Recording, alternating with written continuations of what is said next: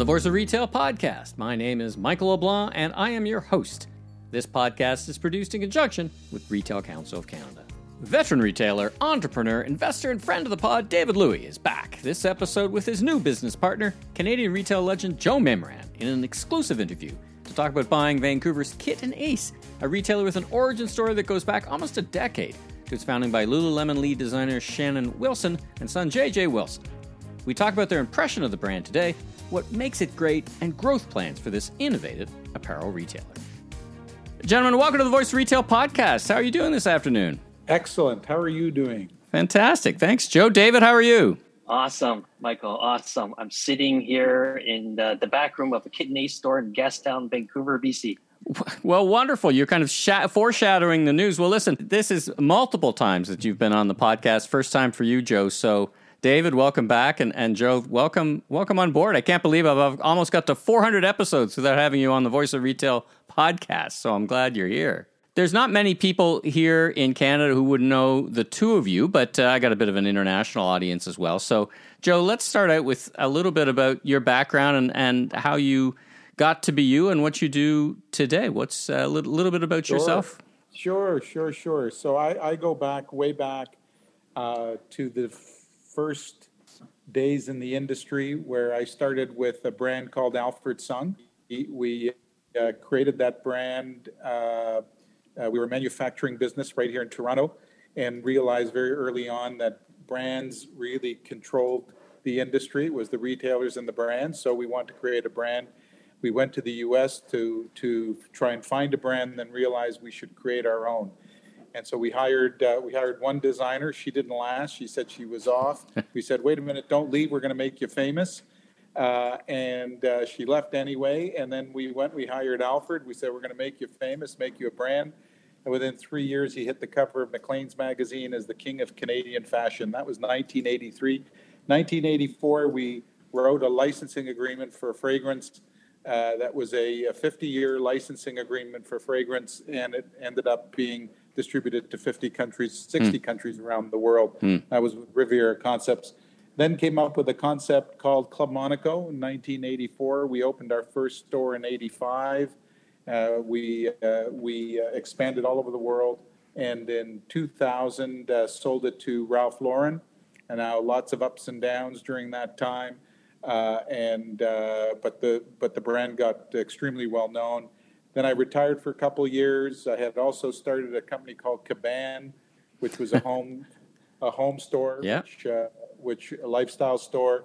And then met up with John Lederer, who was the CEO of Loblaws at the time. He said, Joe, can you design some home products for President's Choice? I said, yeah, I think I can do that. He said, all I need is 20 products, but boy, that's our jewel, President's Choice. So anyhow, we designed some home products that turned into a full-time gig. Then they asked me to create a apparel line, and created a line called Joe Fresh that ended up becoming the number one brand in Canada in both units and dollars within 5 years. And then I retired from Joe Fresh. I did a few years of Dragon's Den. Did a little bit of venture capital work with Gibraltar and Company. We invested in a bunch of different businesses. And one of the businesses was Tilly, which we've now reinventing. And we've just recently just made another acquisition. So, that's my history in about 3 minutes. Well, two questions. One is, did you always want to be in retail, or was it for you an accidental career, or did you always say this is where I can hang my hat? I've always loved fashion. As a 12-year-old boy, my mother was a couturier, and so I would get her to make my clothes for me. It was kind of embarrassing at the time because I'd be wearing bell bottoms and yellow mohair sweaters. Luckily, I was a tough kid. I loved the arts. I love fashion. I actually in university took I got my BA and had sociology and fine arts as my majors. Then went on and got a real degree, which was in accounting. And so I had both sides of the brain working, but always loved the arts. I opened an art gallery when I was 19 years old, and and loved the blend that fashion brought, which was both. You had to have both the artistic side and the business side Sure. in order to be in that business. And I love the way that comes together. So, yeah, it's always been in my blood. Well, and the other, I guess, wasn't a question, it was more a statement. It seems like the only thing you're not great at is retiring.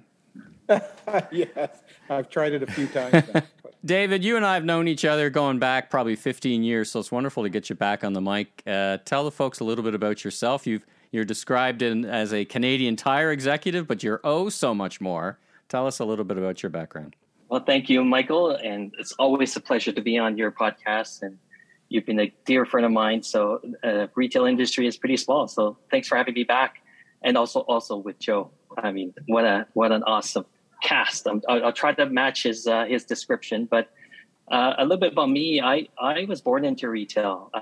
Merchant family out in Vancouver, BC.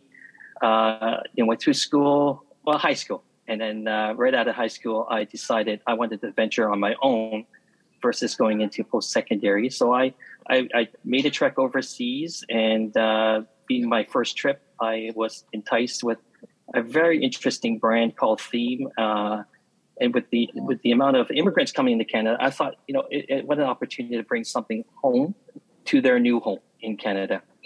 So this was actually 89 is when I brought the brand over to Canada and established a 15-store chain between Toronto and Vancouver at a very young age. No kidding. School of hard knocks, of course, and went through that. Had a great run, and over time, just with the interesting scenario and partnerships, I eventually sold my stake. But really progressed in my career where I had the opportunity to join with several other international brands.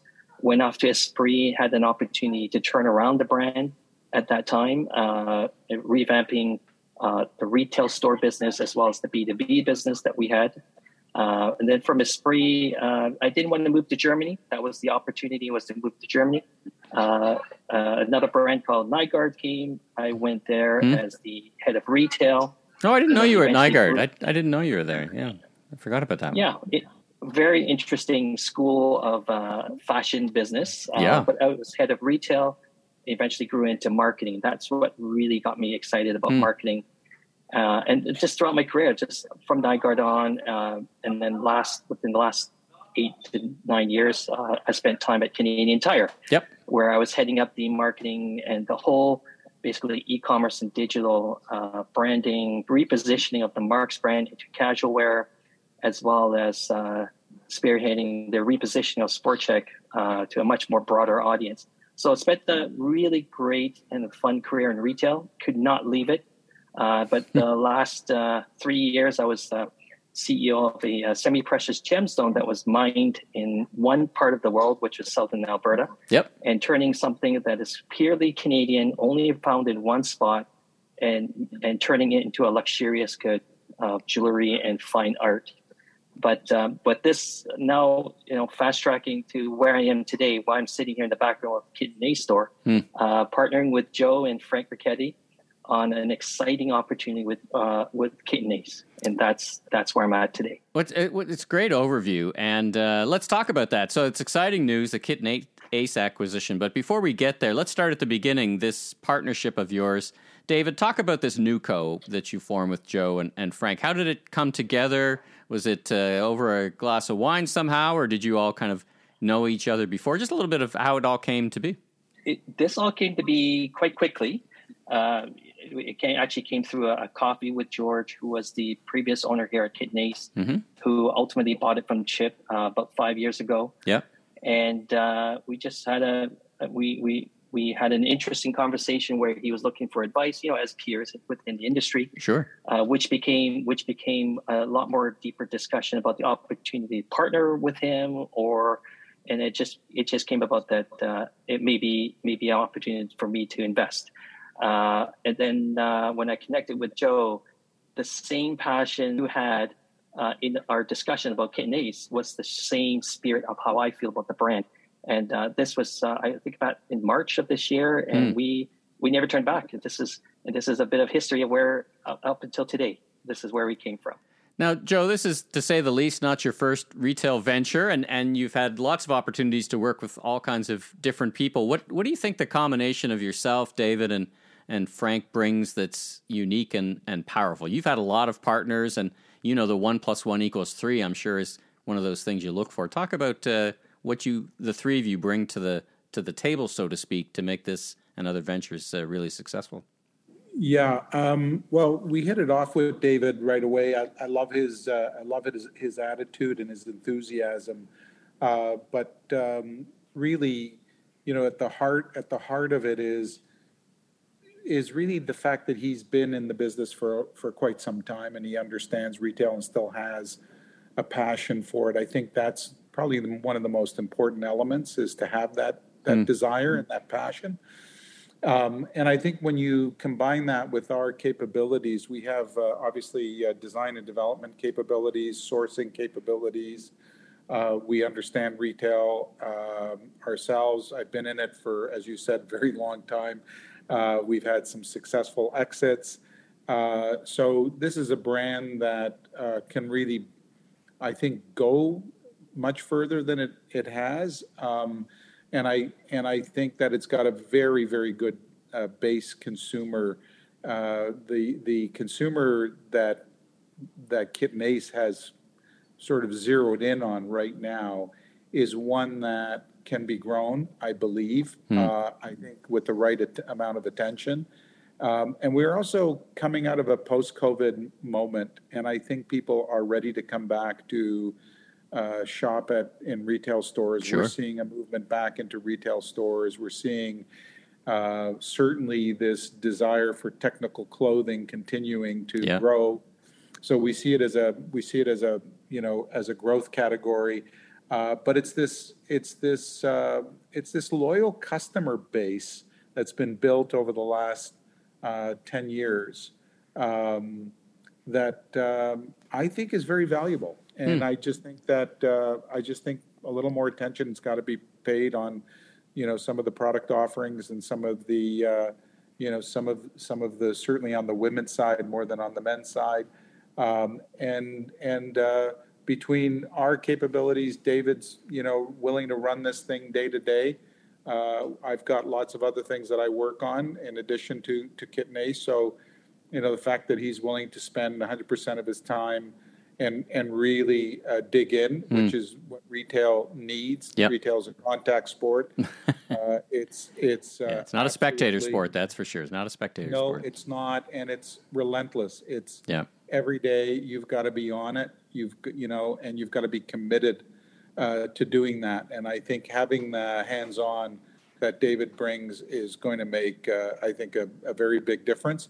And then we've got, some individuals who've been with the company for a long time now. George, which is, the CEO. He was the CEO. I think having his experience and sort of learnings over the years is going to be very valuable, also from an operating perspective. So, you combine all of that. Frank, who's a wizard on, all things logistics, organizational. He's a, great partner to have. You're talking about a lot of years of experience that's coming together. So hopefully, the consumer will like what we do. We're not looking to change the base customer. We're looking to enhance. We're looking just to enhance it and to also to fuel it.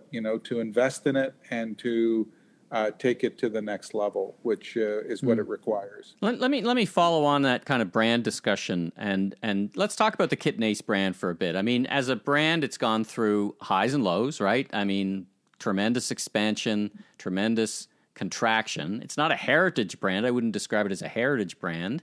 It certainly was a leader in a very specific category. So when you sat back, even before you got into looking at having a piece of the action of the business, what's your perception of the brand? It's not Tilly, which I think I'd call a heritage brand that you're modernizing, right? Yes. It's different. Yes. It's something different. Describe how you think about it. It's very different in the sense that it started as a technical cashmere brand, and that was the underlying premise for it, and it morphed, and and the way it morphed was into being a technical commuter type product geared to, I would say, this very active millennial customer who goes to work, gets on his bike, goes out for dinner, all in the same clothes. Right. And that's a lifestyle change that has occurred where people have been dressing and have continuously dressed in this more casual way. And Kit and Ace has sort of captured that spirit of it, but have not taken full advantage of that positioning. That's how I would position it. And it's almost been neglected. I think it got off to such a fast sort of growth mode that the expectations were too high. And then when demand wasn't there against the original expectation, I think there was a pulling back as opposed to letting the customer come to them. They were sort of, it was more push rather than pull. I mean, the industry might say ahead of their skis a little bit, right? Yes. We might say over their skis, as they say. And you think with the current, it's interesting because I'm going to follow on this point, and then David, I want to get to you talking about the future. But it's a small business relative to four stores. So, but you think there's enough of a solid base of a loyal customer? Yes, I think something to build. Yeah. I think what's missing, Michael, is that they have a very strong e-commerce business. So their e-commerce, the e-commerce business is much bigger than the four stores, and so the physical presence may not be there, and that's really why we're so interested in the business. Now, like you said, it's still a fairly small business. Yeah, but I prefer it being at this size right now.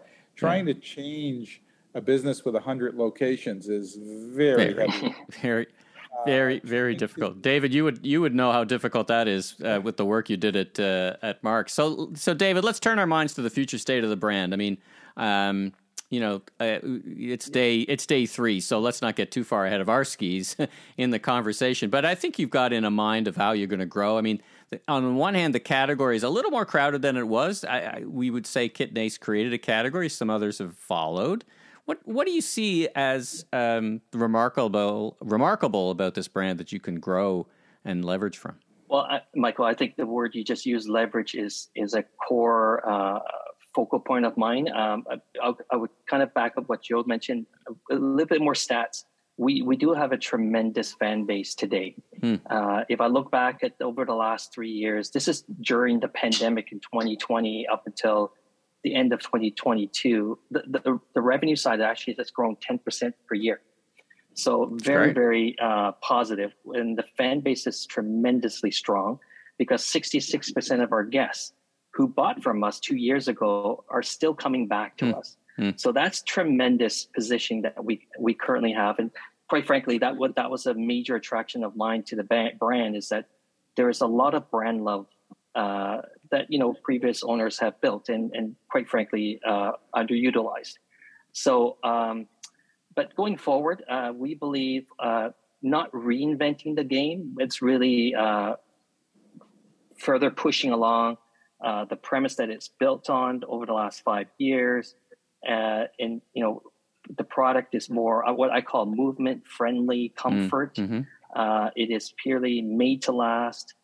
Even if you look at our Navigator collection, currently on floor, our men's bottoms business is fantastic. The product fit, the fabrication's easy to care, and ultimately made to last. I think that sets us apart from many other brands.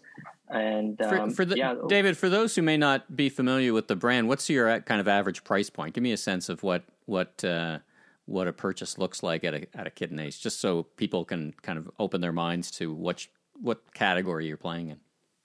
Yeah, I say we're more premium. We're not fast fashion. We do use quality fabrics. With it being easy to care and made to last, say again a shirt of an average price point of say anywhere from 110 to 130 around there. Pants, our top selling pants is around 190 to 220 type of range. And the fact that you don't need to dry clean the product. That's great. And slip it on with a lot of care and comfort.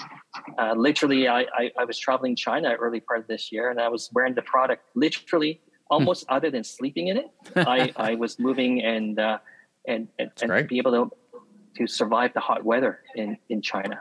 So the product is tremendously well made. Joe, you've scaled a lot of businesses before. You know what it takes to scale. What does scale look like? Is it, I think you've already more than hinted, more stores, certainly in Canada. You see global expansion, David's expertise in e-commerce. What's the secret sauce in your mind for sustainable growth for 2023 and beyond for this brand?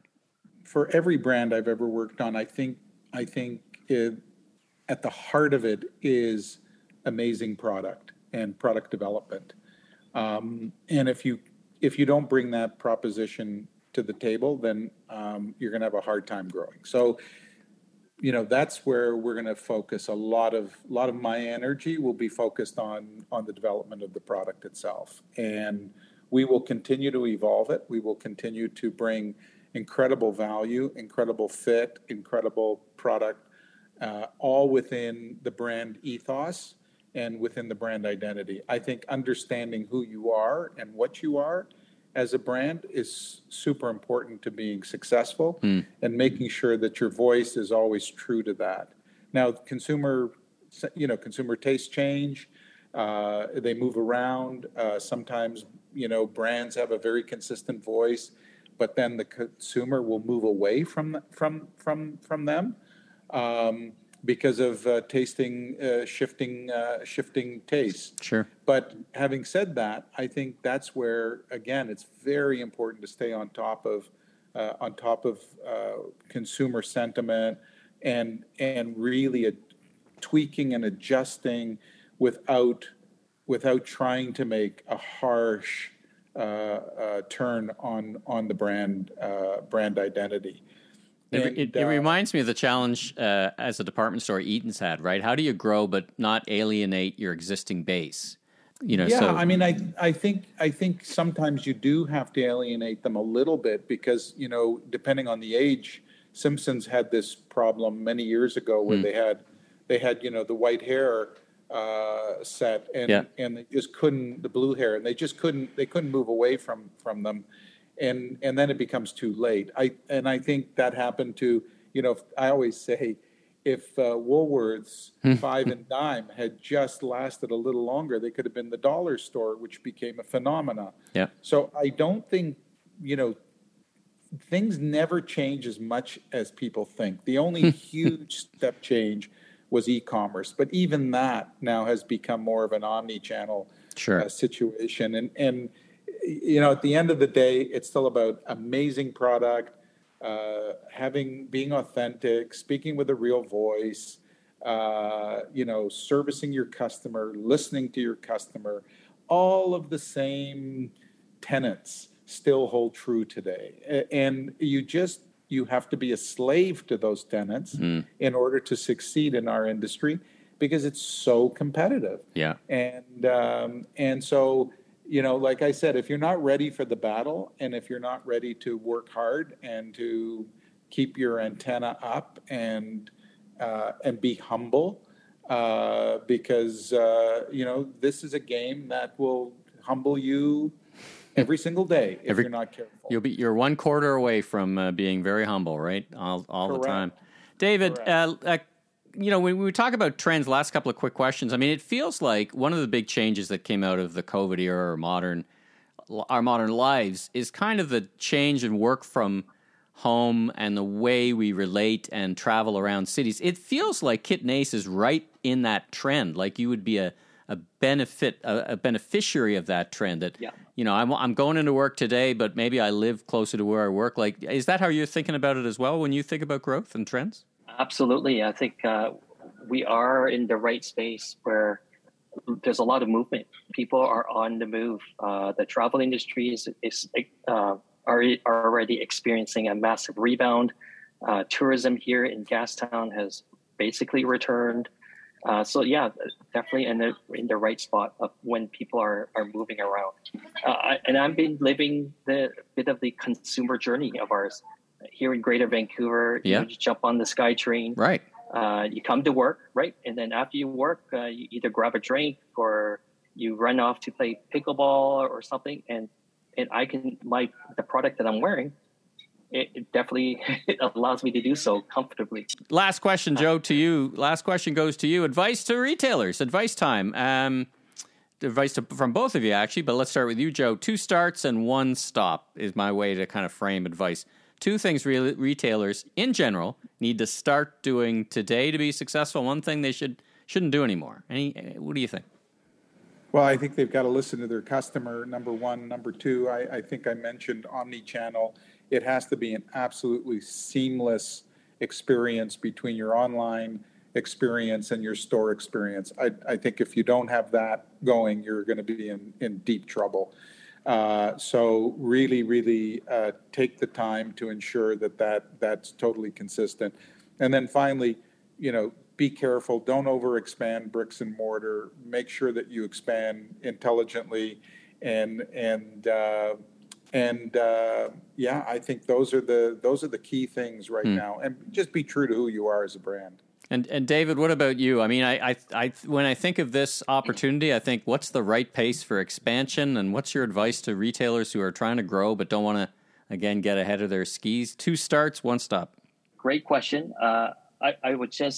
I'd like to mirror what Joe said, but I would add, don't silo yourself based on terminology, meaning direct to consumer doesn't mean it's just e-com.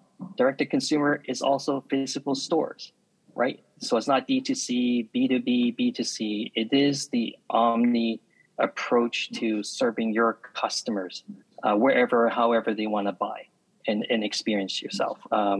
Because human nature, we can get into these silos and get stuck into buckets. Sure. No, it's holistic, and think of everyone holistically. All right. Well, fantastic. Well, gentlemen, it's a busy week for you, I'm sure. So thanks a whole bunch for joining me on the podcast. David, I think one more time and you get the 5-timer jacket. So I'll have to get you back on. And Joe, you get the 1-timer jacket. So thanks for joining me on the pod. And listen, gentlemen, best of luck to you. I think you've got a great brand and sounds like great opportunity ahead. So much continued success. Thanks very much, Michael. Been a pleasure. Thank you, Michael. Thanks for tuning into this episode of The Voice of Retail. If you haven't already, be sure and follow on your favorite podcast platform so new episodes will land automatically each week. And be sure to check out my other retail industry media properties, Remarkable Retail Podcast with Steve Dennis, and the Global E-Commerce Leaders Podcast. Last but not least, if you're into barbecue, check out my YouTube barbecue show, Last Request Barbecue, with new episodes each and every week. I'm your host, Michael LeBlanc, consumer growth consultant, president of Emmy LeBlanc and Company, Inc., Haven Media, and keynote speaker. If you're looking for more content or want to chat, follow me on LinkedIn or visit my website at meleblanc.co. Safe travels, everyone.